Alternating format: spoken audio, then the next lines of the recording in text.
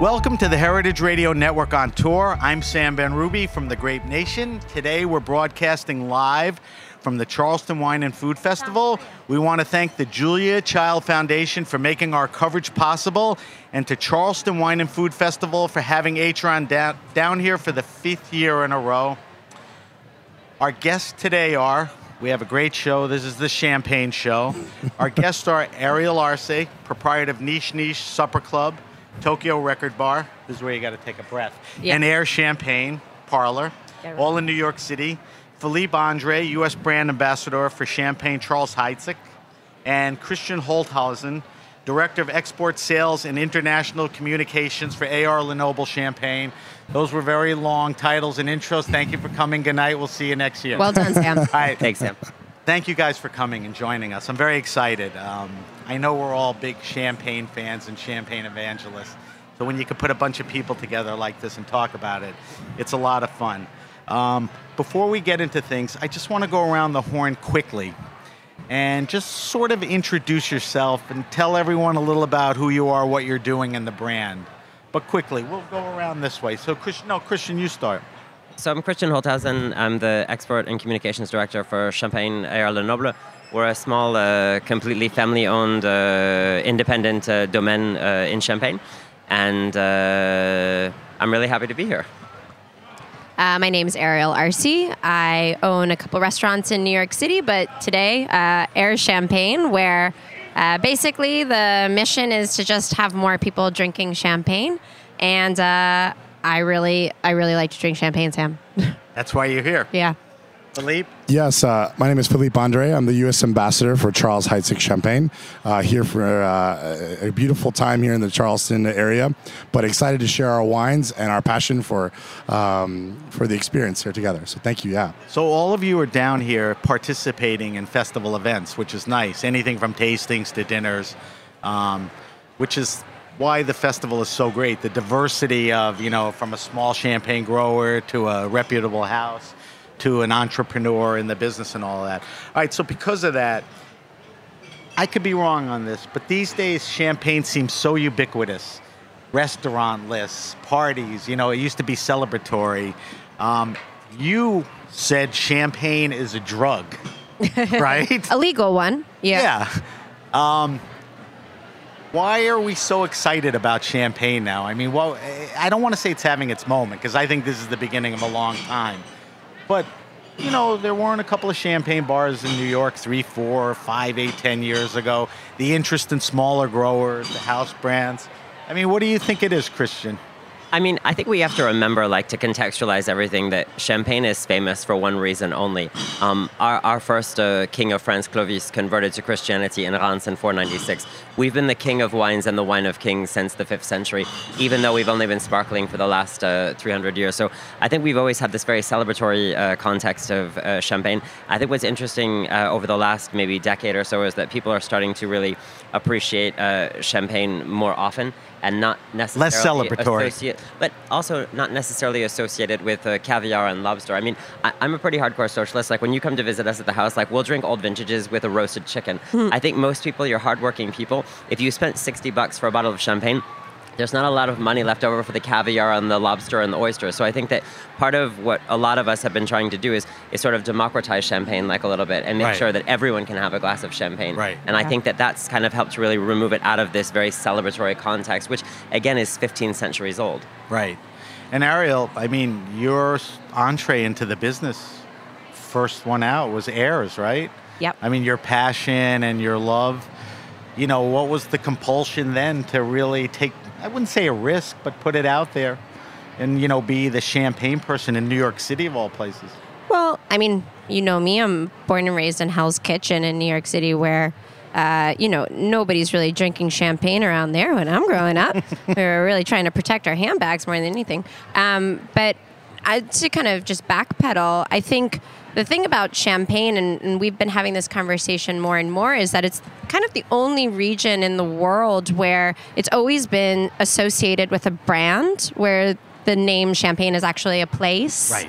And the perception has always been that Champagne is this place of luxury, and the reality is it's filled with farmers and people making really great wines with really thoughtful mindsets. And it's really kind of a bit of a disservice to only think about these wines as something that you should drink with a high price point and once a year, when it's New Year's or Christmas or Hanukkah. But there are 8 nights, so you should be popping a bottle every night. That's right. But it's been a really been a bit of a struggle to kind of change that narrative and say, actually, these wines are made wine first, and the effervescence is a byproduct, really, of just the style of the wine, and we should really be analyzing them in the same way that we're analyzing wine. It's wine with bubbles, right? The focus is moving towards that. Absolutely. But it wasn't there, and it's not all there yet. We're working towards it, that's for sure. Yeah. I agree with that. Philippe, I mean, your whole task as a brand ambassador is certainly a loyalty to the brand, but, to the bubble. Yeah. I would think now, things are as good or getting better than ever. Yeah, the champagne market is growing. It's bubbling at the moment, as we would say. But at our winery, we're lovers of wine, and I think that's the biggest thing. Is we love to celebrate our neighbors, other winery regions, and it's part of life, just like any wine. So we happen to be a winery in the Champagne region of France, and we celebrate obviously the champagne winemaking style, which has bubbles. And so we're big fans of the movement, and we love sharing the passion and dedication it takes to make wines like this, and obviously our neighbors that do the same. So yeah. Each one of you can answer this. Who do you think, and we've sort of answered it, and you guys are the answers to some extent, but who do you think has been at the forefront of bringing champagne, into popularity and, like you said, less celebratory and more regular? Are Soms responsible for restaurant You're lids? sitting next to one of them, yeah. Is it you as an influencer? I mean, it was happening when I before said it was champagne born, is having so. a time. No, but it's people like you that are pushing, the... No, I agree. I think at the end of the day, we need to make sure that people have it in their glass early and often so they can understand what it takes to make a wine from Champagne region of France, but also to understand that it's something that we can enjoy every day with cuisine, whatever the... But I'm talking awareness. I mean, is the day of social media...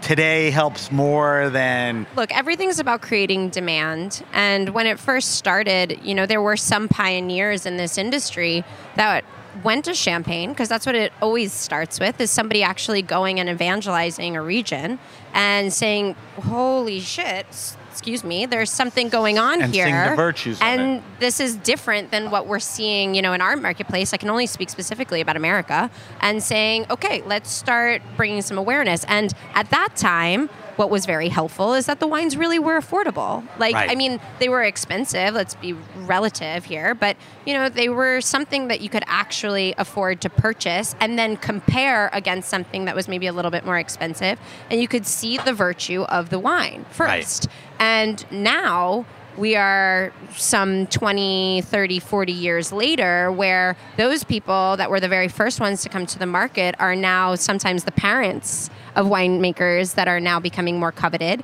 And price point is raising. And when that happens, you need people who are able to talk about them from the perspective of how are these wines being made, what's the story of the winemaker, what's the history of the winery and the actual region, because Champagne is a family business first and foremost. Even the big houses to the small growers, it is impossible to just buy in now. To buy 1 hectare, we talk about €1 million. Right. So this is a legacy business. Right. And to be able to tell the story of the legacy, that does involve people who really truly love these wines, and that does become your sommeliers or people who are wine shop owners or importers that are absolutely obsessed and can evangelize. And I think that do you agree? I do. I agree with Ariel 100%. I also think that today there's a demand for transparency that was significantly higher in the past. Yes. Here in South Carolina, we're represented by Curated Selections. They do a fantastic job, and our feeling is that we only work with people that have visited us, and we only work with people that import us directly, because I think that champagne is overpriced, and we need to make champagne more accessible. I also think that I was at an event in Boston a couple weeks ago, and a woman said to me, "What marketing materials do you have?" And I said, "I haven't used herbicides or pesticides in my vineyard for 20 years. Those are my marketing materials." And I think that that's really cool that things are changing. It makes me laugh whenever I come to the United States. Go to McDonald's, they're legally obligated to put all of the ingredients they have. Most champagne producers historically have just had some ridiculous story on the back label, and they haven't to give you anything. So I think that now people want to come to the vineyards and they want to actually see the vineyards. When I meet young sommeliers today, 25, 30 years old, they ask about how we're farming. They ask about what we're doing, and they're asking about values and convictions. My parents would say a generation ago, you came to Champagne and you sat in a room with someone wearing a fancy dress and they talked about caviar and Marie Antoinette. I don't think people want that anymore. And I think that if we make people realize that Champagne is actually a wine, albeit a wine from the most famous wine region in the world, that helps all of us. So the theme so far has been that Champagne is a wine, that wine is an agricultural product, that it's basically farmers, and that people perceive it in a different way, but that's changing. But that's also a dogmatic approach because, as a person who loves and has spent my entire adult life really excited about this region, I'm obsessed with both of the wines that are being represented here today. And we're going to talk about that. Charles Heidsieck was the very first wine house that I ever visited, and I have a really long-standing relationship, and that's a house, Philippe will tell you more, that's about aging. Right? The history of that is about how long can we put something in a cellar, and those wines are so phenomenal. And on the other hand, A.R. Lenoble is about what are we doing in the vineyards. And there's such an amazing thing about Champagne is that it's this massive spectrum of vignerons to farmers and everything in between, and nothing is right or wrong. It's more about understanding that there's so many different players that come to the table, and they all have a unique story and a tradition to them, and that's what makes them special. So, in following in that vein, Champagne houses, some have been around for hundreds and hundreds of years, right? I think the grower Champagne movement, correct me, is a little younger, right? For my listeners, I want you guys, and I don't think there's a better group of people to explain grower Champagne and, the bigger house champagnes. I'm not looking, one is better or not. They're both great, and I think you put it that way. But I guess I'll start with you two. Tell people what a grower Champagne or a smaller champagne maker is, and then I want you to discuss how a large house, isn't just making this manufactured style, but, can have consistency. Full disclosure, I've been with Lenoble for 6 years, but prior to that, I spent 12 years of my life at Charles Heidsieck. I know. So I'm a massive fan of Charles Heidsieck. I have to be very honest, and I know this isn't maybe what you were looking for. I'm actually tired of these false dichotomies, and I'm really tired of these definitions. The definition of grower Champagne is a complete construct. It's like natural wine. The definition of Grande Marque is a complete construct. For me, I feel like there are good producers and mediocre producers everywhere in the world, including in Champagne. And I think that this house versus vigneron versus cooperative thing, I find really tedious, and a lot of people are really working to push it. A lot of growers are making really bad wine. A lot of houses are making some of the best wines in Champagne. And what I'd like to do is I'd like to see Lenoble served alongside Agrippa and Berèche, but also served alongside Charles Heidsieck and Louis Roederer. I think that we can all work together. So I find the house versus grower thing silly. I also think that it's dangerous to say that the grower movement. The question wasn't house versus. No, but I think that the question was there is a movement. But I don't necessarily know if I agree with that either, because I don't think there's a grower movement, because growers and houses have been intrinsically linked our whole lives. Without the houses, there were no growers. Without the growers, there were no houses. So I actually think that we've always been intrinsically linked. If you mean movement, has there been more awareness lately? I guess maybe there's been more awareness, but I think there's enough room for everything. Yeah. We have to remember that Champagne is 3% of all the wine produced in France, 3%, and 22% of the value. There's enough market share for everyone, and I think when good producers work together like we're doing today, that for me is the essence of Champagne. Absolutely, I agree 100%. I think the biggest thing is we need to express about the movement of growers in a sense of we have a new generation of winemakers and farmers that are wanting to make their own wines and express their own terroirs, which is outstanding. But as a house, we rely on them to help supply and create the experiences that only we can create after we age it in cellar the wines. I mean, there's a symbiotic relationship that we have, which we need them and they need us, and it's a beautiful thing when you see them come together. Yeah.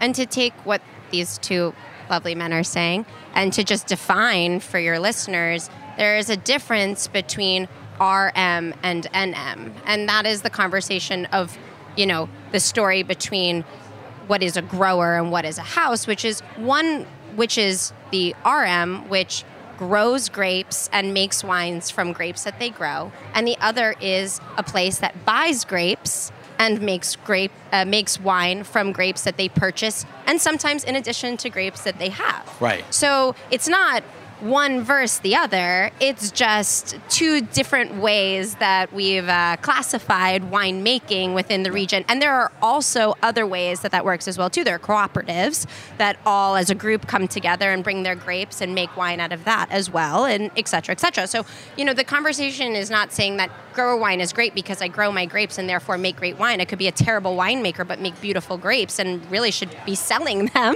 instead of making wine from them, and vice versa. There are incredible winemakers that are working with oftentimes not so great of a product. So it's more, again, about telling the story of the individual house or winemaker and then judging the product. I agree. I mean, obviously, it's a contentious subject because if I go back to the question was, explain the two to me. Now, to your point, when you say what's natural wine, that's a bad term. When you say grower champagne, that may not be the best term. And then I also said I'm not looking to see which is better, just sort of define the difference. And I think the answer plus more. I think you've excused yourself from the responsibility. But no, that wasn't the point. No, I think there wasn't a set of questions like absolutely. I think it's important that our listeners understand the differences. I think it's also important they understand that we embrace all the differences together as a whole, and we want to share all the differences that we have at our disposal from this beautiful region of Champagne. Right. Let me ask you guys, as much as you know about this, I do a show every week, and inevitably I bring it up or it's brought up by the guests, and that's global conditions, climate warming. And I think Champagne is a region that is more vulnerable than some others. Eventually it'll catch up. Is there an issue with climate and how climate is changing and how it's affecting Champagne, harvest, the quality, how you have to make the wines now? Absolutely. Yeah. Go ahead. No, I mean, there's very simple things as, it's warmer at certain times of the year when it's supposed to be cold, and then you see a budding happening in the vineyards, and then the next week there's a frost and it kills everything. And there's no coming back from a frost. I mean, you can still grow grapes, but they're not going to be of the caliber of what a really great winemaker is going to hope to have in their harvest. So there's little things like that are happening. Of course, the overall warmth that is happening is changing, sometimes in a good way. Right. Like in England, there's a sparkling wine movement, right? And I was just there, a couple months ago and really quite interested in what's happening there. But like I always say, the best thing that I've ever eaten in my life was a plum from the market in San Francisco during the drought. Because what happens when you don't get rain? You get the most concentrated product. So what happens when the world starts to warm up? You get a bit more concentration in your grapes, and sometimes in a region like Champagne that's so northern, that's always known for the acidity, you're starting to get some fruit in something that could always be known as a little bit more of an acidic product, where we're covering it with a little bit more sugar to find the complexity of the wine, and now we're actually seeing that we don't have to add sugar as much, and we're going to find the complexity within the grapes. It's an adjustment. But that also comes down to when and how a winemaker is harvesting, and that's again taking it back to the conversation that Champagne is so unique because every winemaker does something completely different, even though for the most part we're working with 3 grapes. 2 of which are the most famous grapes in the world, Pinot Noir and Chardonnay, and yet we have so much diversity. And Pinot Meunier, for those who don't know the third. Yes, you got that third baby in there. But I think climate change is one of the things that we talk the most about as a producer. I mean, it's fair to say that climate change was a relatively good thing for Champagne in the 1980s and 90s. But the problem with climate change is it's like this locomotive that won't stop. My parents' generation, they really struggled for sugar, and they really struggled for maturity. and they really struggle for alcohol. They always had acidity. Our generation, the freshness keeps going down, the pH keeps going up, and it's really, really difficult. And I think that we have to raise more awareness of this and keep talking about it. I have neighbors in Champagne that don't like that every time I'm interviewed I talk about climate change, but I'm like, climate change is something that we all have to be involved in together. We started aging our reserve wines in magnums under natural cork under a bar and a half of pressure back in 2010. If you guys came home with me to Champagne tomorrow, and Philippe would say the same thing, we opened up a bottle of 1979, 40 years on the lees. It's fresh because it's been preserved on the lees. We said if we can do this for our vintages, we can do it for our non-vintages. So 30 years ago, we used to need reserve wines to add all of this richness and complexity to the base wines. Now we need reserve wines to freshen up our base wines. So we age our reserve wines in magnums under bar and a half of pressure for 4 to 6 years and then blend them into the base. And the whole idea is to freshen them up. That's literally the world has gone upside down. Our acidity in Champagne used to be insane, and now it's really, really low. I think it's very and again, this is a wonderful opportunity that you're giving, I think, all of us to talk about how important climate change is in Champagne and how we really have to address it. Ariel's point is very good. It's not just about global warming. Last year, we had 3 days in Champagne. For the first time in our history, it was more than 105 degrees Fahrenheit. A week later, we had a hailstorm where the hailstones were like as big as the size of my hand. So it's not about warming. It's about the inconsistency. Well, that's why it's not global warming anymore. It's climate change. You just described 3 different, whether it's hail or heat spikes or, I was just having a giggle the other day about like April showers bring May flowers. Yeah, really. And how like it's basically spring in March. And so like, I don't know. I think once you start having these massive shifts, there's something like a season of Champagne, the start to end of a harvest used to be from the beginning of spring to the end of summer, and now we're seeing that change drastically, starting earlier, and sometimes even ending later. Your take? Yeah, I mean, I think we prepare ourselves decades in advance, and the way we make our wines, we're aging them in tank for many years to their perfection, and then we use them when we need them. Obviously, the same thing. We have to react as what the harvest gets us every year. We utilize a base vintage, and then we utilize our reserve wines to react. And now, when it comes to global warming and what we're dealing with, we're seeing a lot more vintage wines being made. And I think that's because we have this really ripe fruit, and we're able to take advantage of that. Now, is that going to happen for the next 10, 15, 20 years? I don't know. That's a very interesting and scary thought to think about, but we're taking advantage of what we can now and preparing for the future, obviously, by filling our reserve tanks. So I think it's important that we all think about what we can do to impact our daily lives and being responsible. But as a producer, we have to react to what we can focus on now, but also plan for the future. So working on with our growers to be more sustainable, to be more thoughtful in our approach. But it's an interesting time we're in. Absolutely. Sam, sorry not to interject. It's such a cool thing to be sitting here with these 2 different wineries, because the conversation about time in Champagne is one of the, I think, most underappreciated conversations. What do you mean, the conversation of time? Put it in the context. Yeah, mandated by law, Champagne pretty much takes about 3 years for the very, very base Champagne to get to your table. So between harvest, the amount of time in the cellar, the amount of time of resting after you remove the yeast that creates the second fermentation, and then by the time that gets transported to your table, entry-level wines is 3 years, and the best wines is normally about 5 years. And the reason why we talk about the price of Champagne is not just about the price of the vineyards and the price of the grapes, but also the price of time. And when we talk about things like climate change and global warming and things that are happening so fast, Champagne is still living at all times, pretty much 5 years to 10 years, with Charles Heidsieck, because these wines are being made so long before they ever touch your table. And there's no other wine region in the world that, one, is mandated so specifically by those laws, and 2, that people take so seriously. I mean, you taste rosé every year, and it's the vintage before. If you taste rosé Champagne, so opposite. Most of the time it's 5-6 years ago that was made. And that plays into the conversation as well. It's a good point. We have a few minutes left. Like I said, we could sit here, take any one subject. But I want to go around the horn, and I got a bunch of base questions for you that I don't think anybody but you guys can answer. So, what are the best values in champagne? Charles Heidsieck non-vintage brut. Okay. Delicious. I agree 100%. Okay. Are there any specific? Ariel was not paid to or- come on stage with me today, but I appreciate it.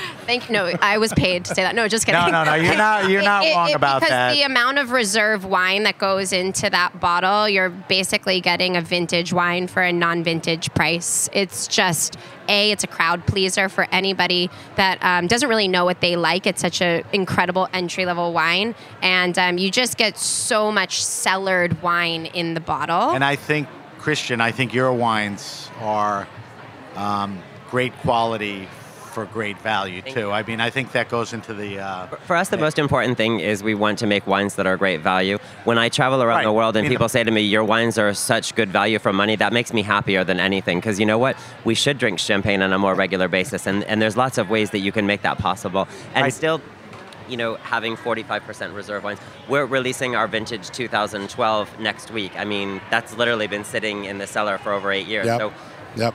yeah, Right. that's labor intensive, but you can still have that at a fair price. Couple more questions and we're going to shut down. Best temperature to serve champagne. People tend to either do it too cold. It's always too cold.